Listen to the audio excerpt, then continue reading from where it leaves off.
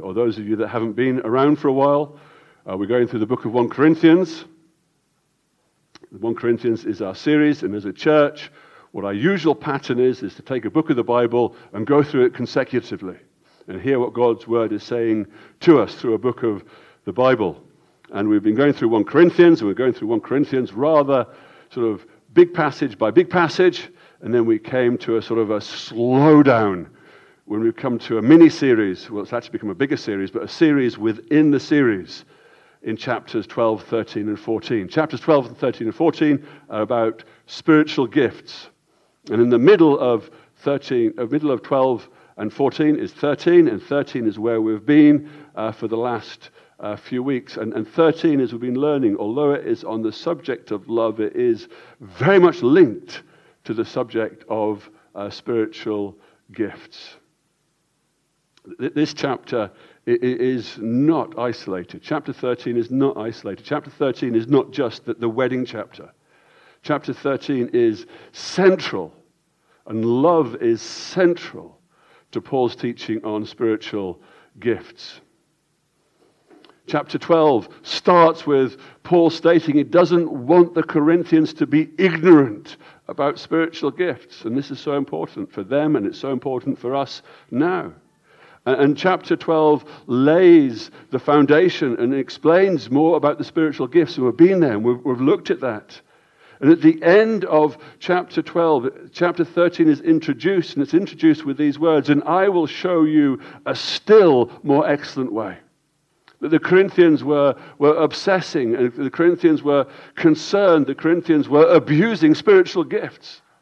And as the Apostle Paul lays the foundation in 12, he comes to 13, and before 13 he says, "And I will show you the more excellent way."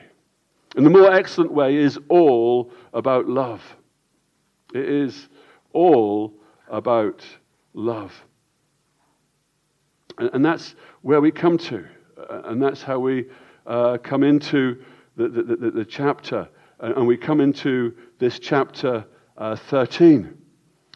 And our chapter 13 gives us and builds us and shows us what love is. It starts. Noah, can you somehow get that to work for me? And you'll need that as well. Thank you. Chapter 13 has I just want to overview it and take it through. Verses 1 to 3 give us the essential nature of love and contrast love with spiritual gifts and say that if we haven't got love, it is as nothing. And so this essential nature of love is brought to the attention of the Corinthians. And then as the essential nature of love is brought to the attention of the Corinthians, there's a definition of what love is that's given to the Corinthians in those verses 4 through to 7. 4 through to 7 highlight what love is. And we saw this not just as a sentimental, mushy feeling about love, but we saw this as what it really is meant to be. This is a mirror. Paul was holding up a mirror to the Corinthians and saying, "Corinthians, look at this. Have you got love like this? Is this what your love is? Is it kind? Is it patient? Does it envy? Does it boast? Is it arrogant?" And so we were being taught that this is what we need to do. We need to hold this up, this mirror against our love. And then Paul flips back to the spiritual gifts and contrasts them to love in verses 8 to 12, where we've been in the last few weeks. And we're seeing how the spiritual gifts end. And we see how they are limited. And we see how there is, that they're not superior. There are limitations to them. And verse 13 comes to this fact that there is a superiority with love. A superiority with love. So now faith and hope and love abide. These three. But the greatest of these is love. And so this is a verse where we want to be this morning. This is a verse where we're hoping to go. And so we see this limitation. And in this limitation last week, we then moved from the limitation of spiritual gifts. And last week we focused down onto another subject. And in the context of this limitation, the context of spiritual gifts coming to the end, we asked the question, are the partial spiritual gifts of verse 10 still relevant now? And we saw there's different ideas to this question. There's different opinions. But as we looked into God's Word, I tried to set out this premise. And this premise is that the extraordinary gifts have ceased to be normative. Now, I want to emphasize the word normative. I'm not saying they ceased entirety. No, absolutely not. They're not normative. They're not the norm. They're not something that they are to be grasped or thought of in the same way as what they were in the New Testament. And I've come to this conclusion, and as a church, as a leadership, this is the conclusion we've come to. And the main reasons we came to this is because the role, the New Testament role, the Old Testament role of apostles and prophets has finished. The apostles had a particular role to do. Their role was to bring the foundation of the church to bear. And they had this role that they were to do, and when they spoke authoritatively, and their words have been authoritatively recorded for us in God's Word. And as a point of order to help them to be established in what they did, and for people to realize the authority they had, God gave them these extraordinary gifts and these signs and these wonders which were a sign of the apostles' authority. And so as there's no longer apostles and prophets, these extraordinary gifts are no longer needed in that sense. And so we have the complete God's Word, which is everything that we need for salvation and sanctification. There is no need of extra revelation. There is need for the revelation to be explained. There is need for the revelation to be opened up. We need the Holy Spirit to teach us through His Word, but we do not need any new words because we have all the Word of God that we need. It is complete. And as we tracked through these extraordinary gifts, as we tracked through the signs and wonders of the New Testament, we noticed that they were greatly there at the beginning. And then they just petered out, it seemed. And as we see that in the New Testament, we also see that in church history. The first 1,900 years of church history is not marked with extraordinary signs and wonders and those spiritual gifts. And there's a total lack of teaching about the extraordinary gifts in the pastoral epistles. We're told we need elders. We're told we need deacons. We're told we need preachers. But those roles and the extraordinary gifts are not there and not taught about. And right now we can see horrendous spiritual abuse, financial abuse that flourishes in situations where leaders see themselves as authoritative. They take a role that is not theirs and abuse it. And tragically now that the signs and the wonders that we see are very, very different to what's laid out for us in the New Testament church. And so last week, I went into much more detail, and if you're not sure about this, I'd encourage you to go back there and to read and study, and I'd look into it. And while you might not agree with this, there is something that we can all agree on this morning. And that's when the Lord Jesus Christ returns, all these spiritual gifts will have finished. And we must go back to the bookends. And the children's talk and the illustration I've used in the past couple of weeks is these bookends. We have bookends in Corinthians 13. They hold the chapter together. The chapter starts with stating how important love is, and the chapter finishes saying the greatest of these is love, and the bookends is love. And so no matter what your feeling is with regard to the gifts, the extraordinary gifts, if they've ceased or if they've continued or whatever that is, that at this moment in time is not the big deal. The big deal at this moment in time is the bookends and love. And the church at Corinth was in a mess because it was putting its emphasis in the wrong place. And its emphasis was on the extraordinary spiritual gifts. And it was a mess because the grace gift of love that's given to all believers at their conversion was not being practiced. And in some cases, I fear it may have been worse, that they didn't know saving love in the first place. And that's a frightening thought. Paul finishes this chapter by driving the Corinthians back to the supremacy of love. But before he underlines love to being a supremacy, he brings in faith and hope into the picture. And so verse 13 reads, "So now faith, hope, and love abide. These three. But the greatest of these is love." This whole chapter and the previous chapter have gone through, and suddenly we have faith and hope. And the faith being talked here isn't the faith that we see of in chapter 12 as being a miraculous faith, or the chapter 13 of faith that moves mountains. This is faith that we all have. This is love that we all can know. This is a hope that we all have. And we need to ask this question, what is the point that Paul is making? Why has Paul brought this in? Why is he rounding up this chapter 13 with, so now faith, hope, and love abide? These three, but the greatest of these is love.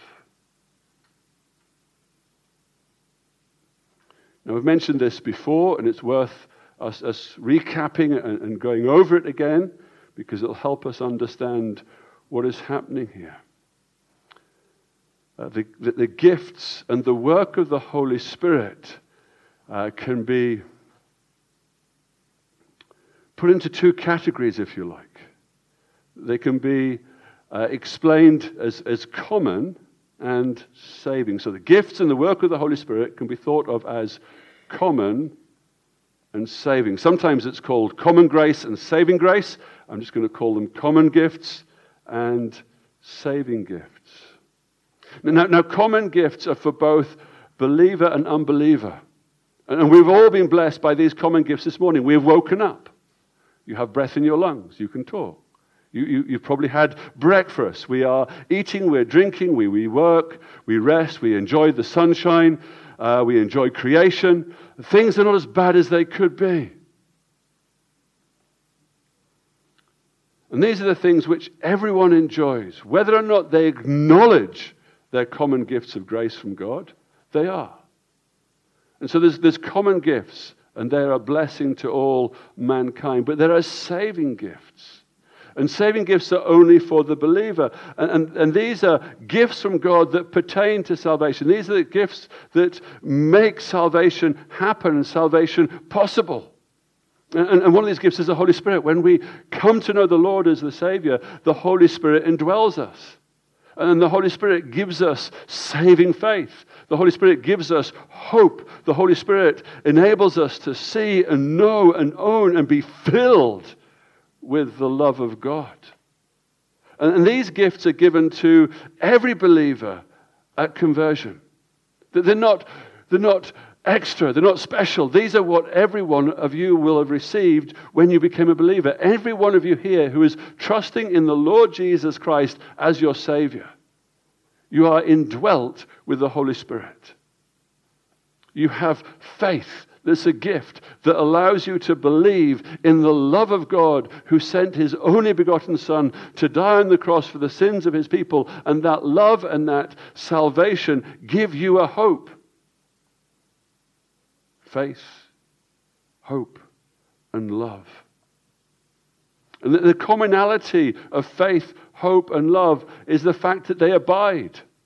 They abide. There's a big difference. Paul is getting the highlighter pen out and he's making a difference in this chapter 13. And he's saying the supernatural. He's saying the extraordinary. He's saying this other stuff passes away. But listen, friends. Listen, Corinthians. Listen, people here at LPC. Faith, hope, and love abide. That they continue. There's a stark contrast between faith, hope, and love. And the spiritual gifts. The spiritual gifts cease. Faith, love, and hope abide. And the big point that has been made here, the big point that Paul is pointing to, is that faith, hope, and love are what matter with salvation. They are essential for salvation. But the extraordinary spiritual gifts are not essential for salvation. They're not important. They're what the church needs. And the church needed the extraordinary for their foundation. And the church now needs the gifts that God gives his church through his people so that the church can be ministered to, so the church can grow, so the church can be established. But what had happened is the Corinthians had lost sight of what really mattered, salvation. And they saw the extraordinary gifts as being the all-important. And Paul is bringing them back. He's bringing them back to focus on what is really of essential matter to their situation. Back in June, I described the extraordinary gifts, and I made this statement. I said that they're often viewed as the more supernatural, the revelatory gifts, the gifts that have brought us God's word, the gifts of the supernatural that were done in Acts, that showed that the apostles and those then were filled with the Holy Spirit and showed that they were the authority of God at that moment in time before we had the whole of God's word. And the examples of them are prophecy and miracles and healing and speaking in tongues and interpretation of tongues. And they had a dramatic impact on the church. But then last week as we were developing this and looking at this, and I've already stated this morning, is those extraordinary gifts have ceased to be normative. But today I want to add another point to that. And this might come as a shock, but this is a really important point for us to hold on to. And that is manifesting or demonstrating or participating in extraordinary gifts is not necessarily a sign of being a true believer.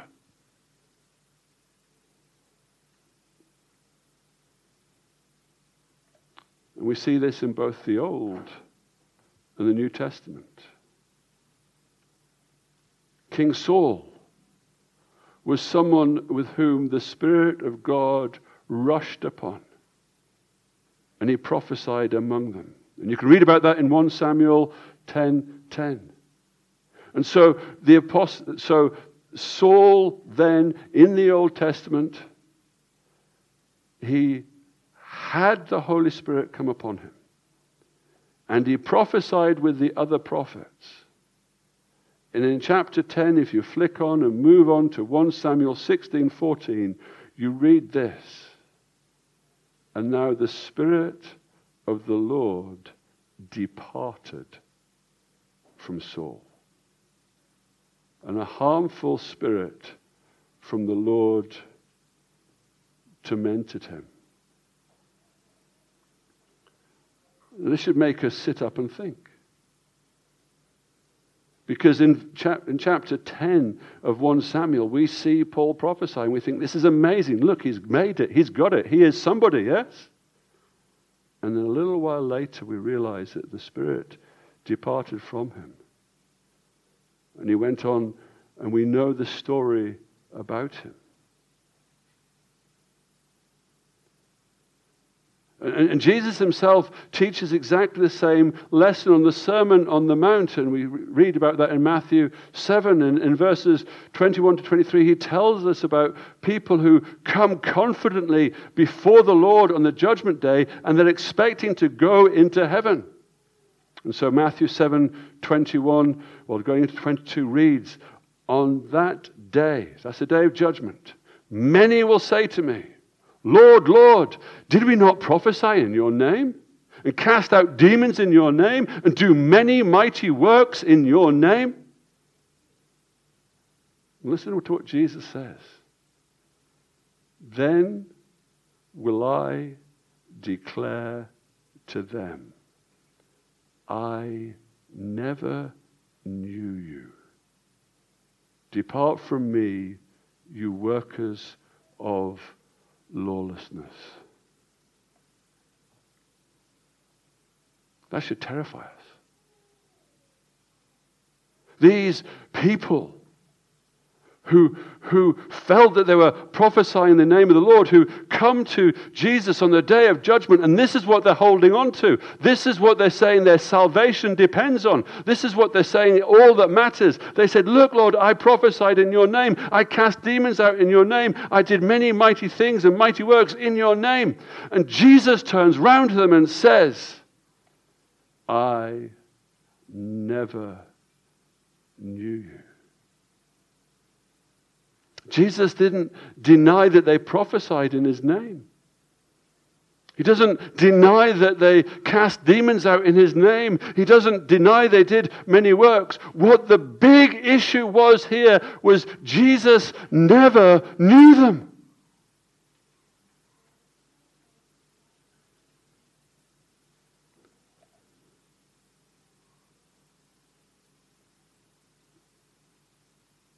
They did these things.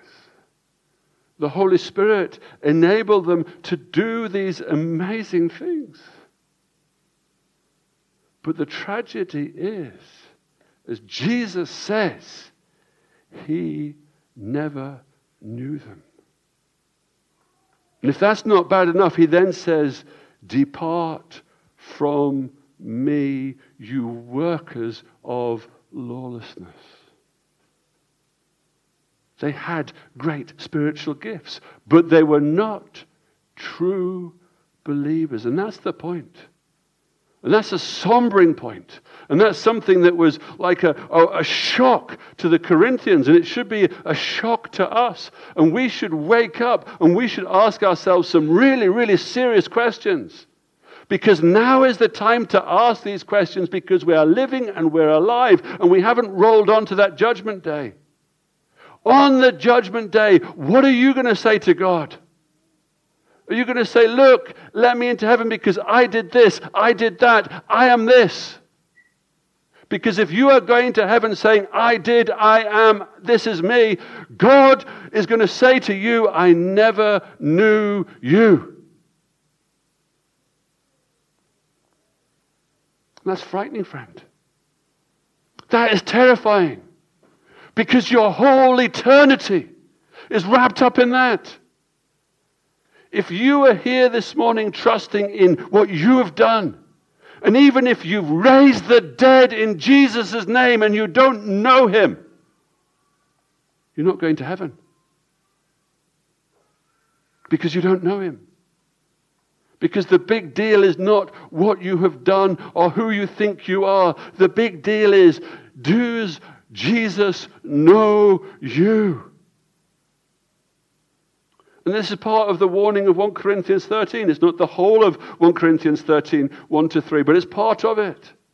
And we see here, without saving love, even if they possess the greatest of the extraordinary spiritual gifts to speak with tongues of men and angels, and if you have not love, you are a resounding gong.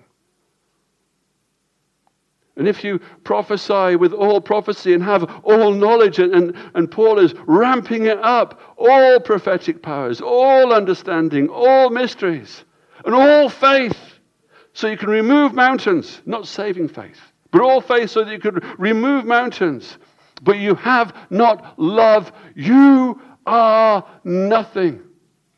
Even if the Corinthians possessed the greatest of the great extraordinary gifts, the spiritual gifts, but do not have saving love, they're without hope on the judgment day. Friends, this is a question you have to ask yourself.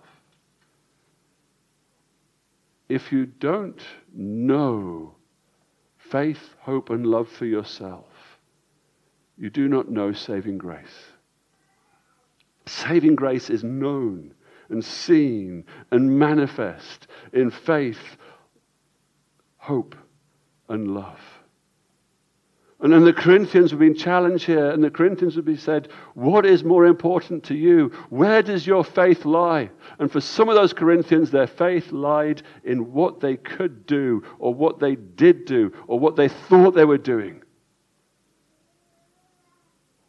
And Paul is saying, wake up. This is what matters.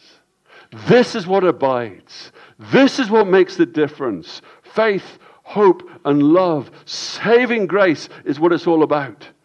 The extraordinary gifts are part of the church and the church's history and part of what the church needs. The spiritual gifts are what the church needs to grow and develop. But what we need for salvation is not gifts, spiritual gifts. What we need for salvation is knowing that we're known by Jesus. And how do we know that? Faith, hope, and love. Verse 13, as I've already said, tells us that these abide. These continue.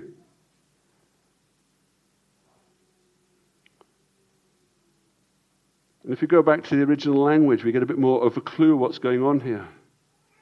Faith is a strong confidence in, a reliance upon someone or something. So in this situation, it is a confidence and it's a reliance on God and what He has done for us by sending His Son, the Lord Jesus Christ, to do what we could not do.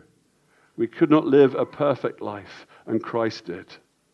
And because Christ lived a perfect life, He didn't deserve the death and the suffering He took on board at the cross.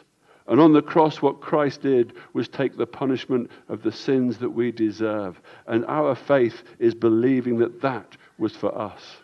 And that faith brings hope. And that this isn't a hope like, oh, I hope to go and do that tomorrow. We've got no clue what we're going to do tomorrow. But this hope is a hope, and from the original it was a confident expectation. This is going to happen. The Lord Jesus Christ is going to return. That is a hope that is going to happen. And where is your hope there? If you have a hope that is fixed in love, if you have a hope that's been given to you through the love that God has for you and the faith that He gives to you, then this hope is steadfast and sure. That the word love here, as we've seen before, is translated from the verb agape. And it tells of a divine, God-inspired love, a love in action for us. And so for the rest of this morning's sermon, I want the Bible to give commentary on these verses.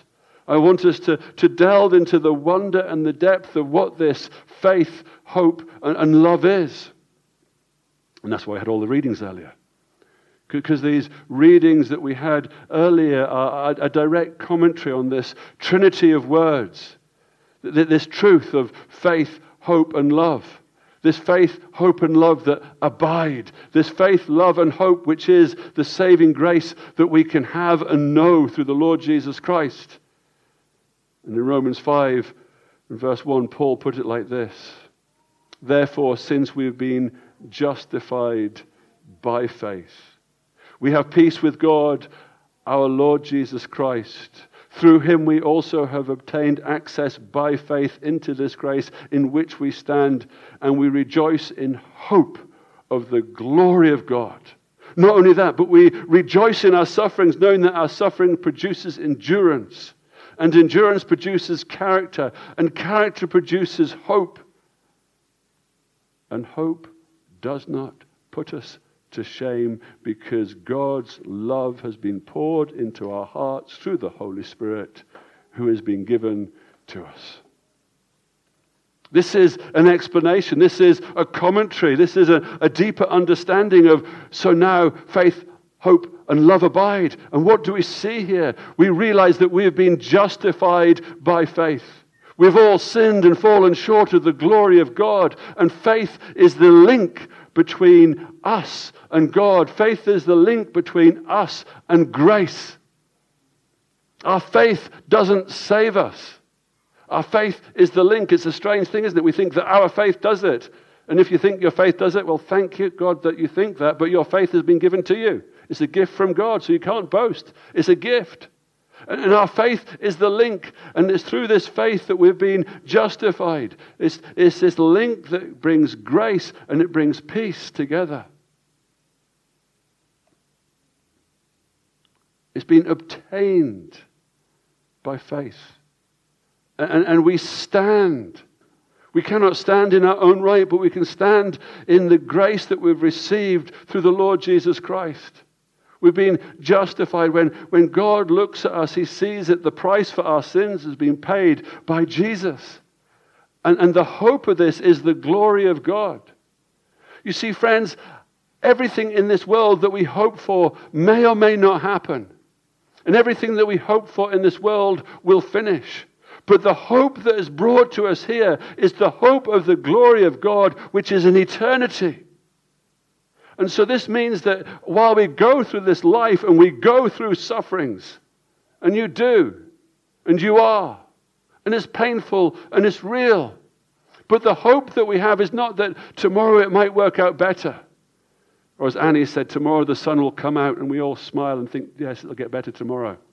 That's not where the hope is. The hope is an eternal hope in God because our sins have been dealt with and we're right with the living God. And this hope that we have in Christ is a hope that will never be put to shame.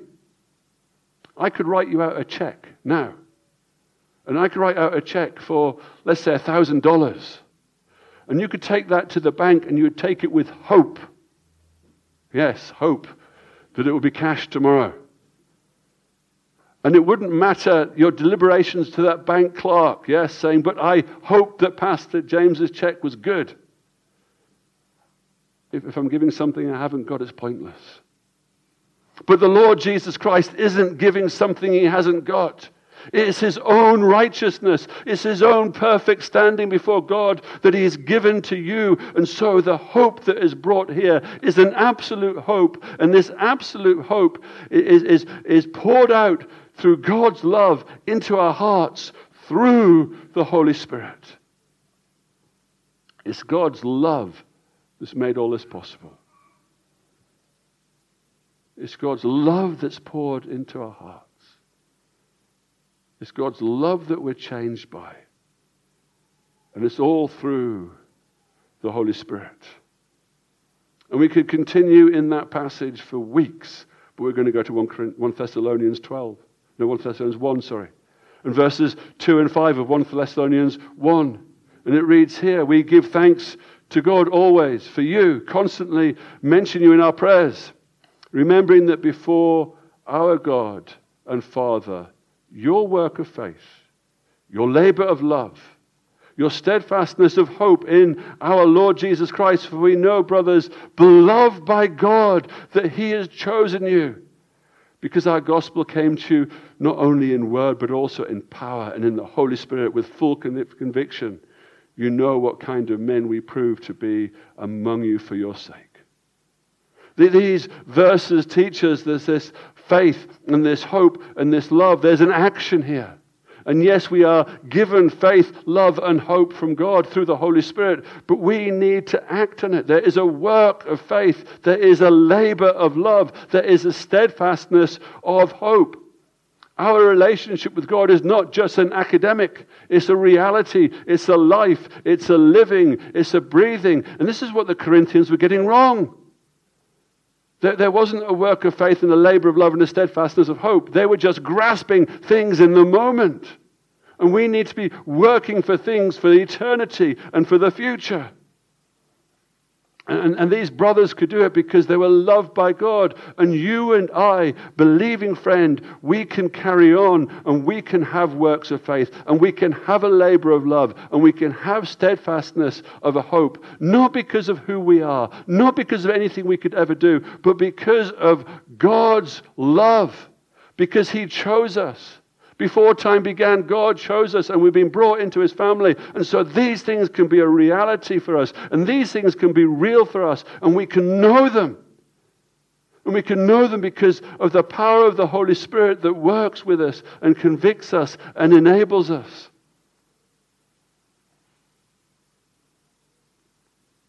I know some of you gentlemen go to the gym. And you go to the gym to exercise your physique and make yourself strong and look good. And we need to exercise our faith and make it happen. Bodily exercise profits a little, but getting into God's word, building on your faith is what we need to be. Love is something that you have to work at. It's not going to happen by accident. Within our church family, there are some unlovely people. I'm probably one of them. It's difficult to get on with. I don't think so, but it may be the case. And there's challenges. And it's not all rose petals and perfection and little fluffy clouds. It is gritty and it's difficult, and love has to be worked out. And there's times we get up in the morning and it looks like there is no hope for us. The school fees need paying. The rent needs paying. Your friends need paying back. You've got no money. You've got no finances. And you are without hope. But friends, you are with hope, because this hope is not about the transient. It's an eternal hope that goes on beyond. And we're loved by God, and because we're loved by God, our salvation is possible, and our salvation happens because we're chosen by God, and it's guaranteed by him, and it's sure. Left to ourselves, it would just be an impossibility. But we can do it, and we can be it, because we're not left to ourselves. It is through the Holy Spirit. Galatians 5. Paul speaks to the Galatians in verse 5 and says, for through the Spirit, underline it. Throughout these verses we see it's the Spirit empowering it. It's the Spirit that's doing it. Through the Spirit, by faith, we eagerly await for the hope of righteousness. What is the hope of righteousness? If you're expecting your bank balance to be full tomorrow, that is not the hope of righteousness. If you're expecting your healing tomorrow, that is not the hope of righteousness. They are things that God may or may not bless you with, but they're not the big deal. The big deal is this, friends. Our hope of righteousness is we've sinned against God Almighty, and Christ has paid the price, and we can be seen by God as righteous. It's not by your works. It talks here about circumcision or uncircumcision, and we think, what's that all about? That's works. The Jews would have got all excited about the fact that they did and didn't do things. Your works are not going to save you. It's not about your works. Our hope of righteousness is believing that the Lord Jesus Christ has done it all. And it's only by faith working through love. Faith working through love, the love of God that has been shown to us, poured out to us. And as we know that love, it's a love that we have and demonstrate and show. Faith is what links our hope to righteousness. Our faith is only possible because of God's love. And then Paul, talking to the Ephesians, the pastor, is at work. And in verse 14, he's telling these Ephesians, he says, this is the reason I bow on my knees before the Father. He's praying for the Ephesians. And what does Paul pray to the Ephesians in chapter 3 and 14? He says, from whom every family in heaven and earth is named. According to the riches of his glory, may grant you to be strengthened with power through his Spirit in your inner being, so that Christ may dwell in your hearts through faith, that you may be rooted and grounded in love, and you may have the strength to comprehend with all the saints what is the breadth and the length and the height and the depth, and to know the love of Christ that surpasseth knowledge, that you may be filled with all the fullness of God. Right from the start, the apostle is praying that the Ephesians would know this through the Holy Spirit. And faith, hope, and love are possible through the Holy Spirit. And it comes about through the dwelling of the Holy Spirit in your inner being. Isn't that an amazing thought, friends? Those of you that are Christians, that the Holy Spirit is in your inner being. You're indwelt by the Holy Spirit. And it's this Holy Spirit that enables us to believe. It's the Holy Spirit that enables us to have faith. It links us to Christ dwelling with us, with the Holy Spirit dwelling with us. God is dwelling with us. And it's an amazing thing. And this allows us to be rooted and grounded in love. And this love that is, as I said to the children, it's a love that didn't have a beginning and does not have an end. And this faith enables us to learn more about the love of Christ. And so just briefly as we overview those passages of Scripture, I trust we get a taster and a bigger understanding of what this is, what this love and what this faith and what this hope is. But we're coming to the end of this chapter 13. And the question I want to ask ourselves is, what should we be thinking now? What is the take home? What is the so what as we get to the end of this? And the big thing that screams out is you need to be saved. You need to know for yourself this faith, hope, and love. And so that's what you've got to ask yourself, because on the day of judgment, this is what the question will be. As God looks at you, it's not about what you've done. It's about whether you are known. Are you known by God?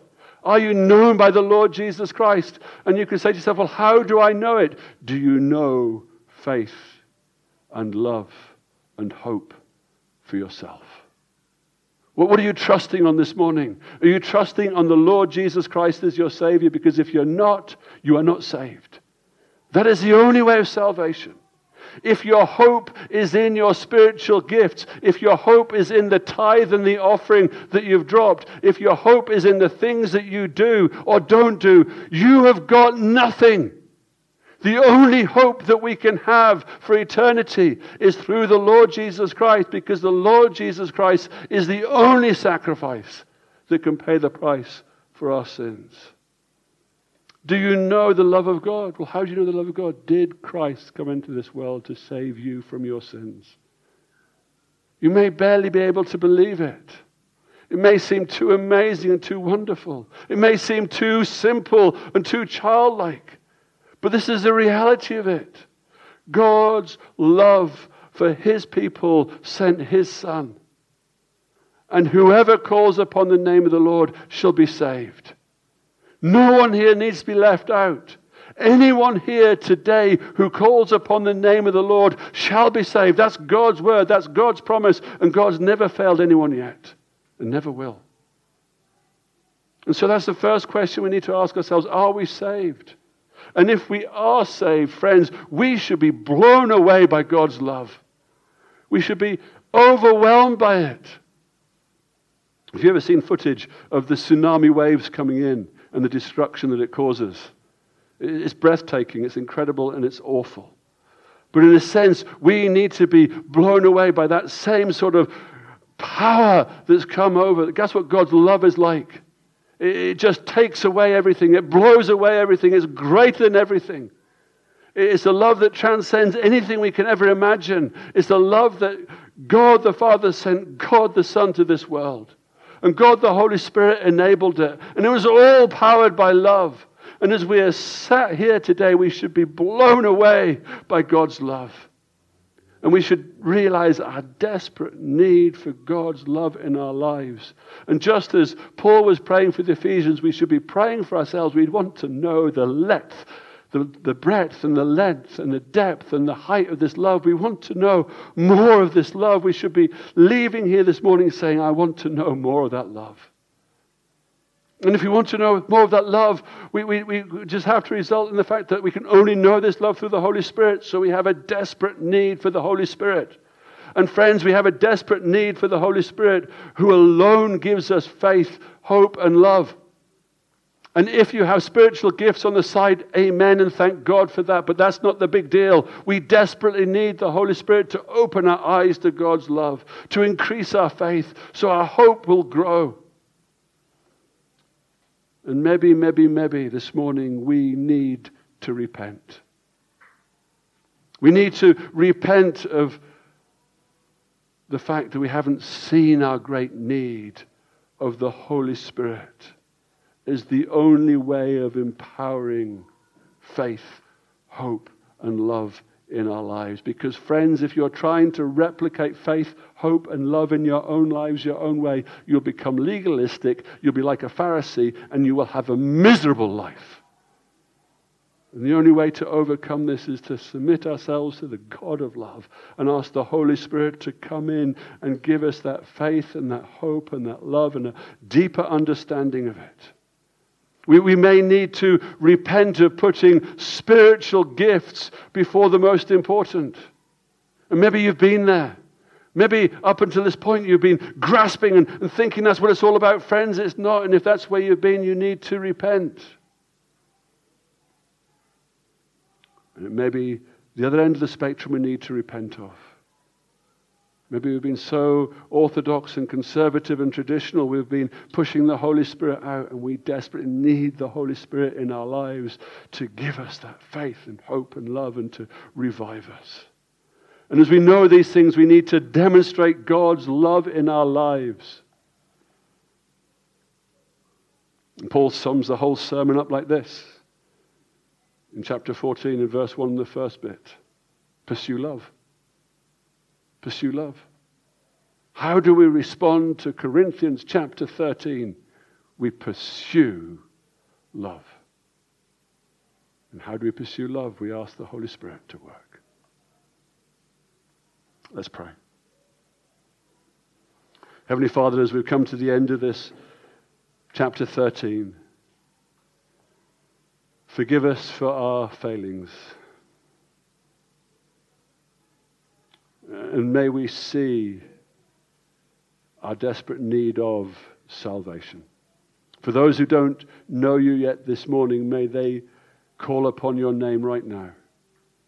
Lord God, for any who have been trusting in themselves, for any who have been thinking their spiritual gifts or whatever is their answer, may they realize this morning that it's of no value. And what they need is to know you in faith and hope through your love. May your love overwhelm them and draw them to yourself. And oh Lord God, those of us that know you as our Lord and Savior, may we be blown away by your love for us. May it radically change our hearts and our lives and our minds. And may we repent of all the things that have gotten in the way and all the things that we've pushed in front of you. And may we see that desperate need of God's love in our lives and the desperate need of the Holy Spirit to work in us. And may we repent of all the wrongdoing. And may we come to you and plead with you afresh that you would revive us and pour your Spirit out upon us. And may we be filled of the importance of faith and hope and love. And may we experience that faith and love and hope. May we be transformed by that faith and hope and love. And, oh Lord God, as we are transformed, as we are made more Christ-like, may your light shine out into this dark world. And may there be a ripple effect like we cannot imagine. Oh Lord God, as we leave here, may we pursue your love. We thank you that this is possible because before time began, your love has pursued us. In Jesus' mighty name we've prayed. Amen.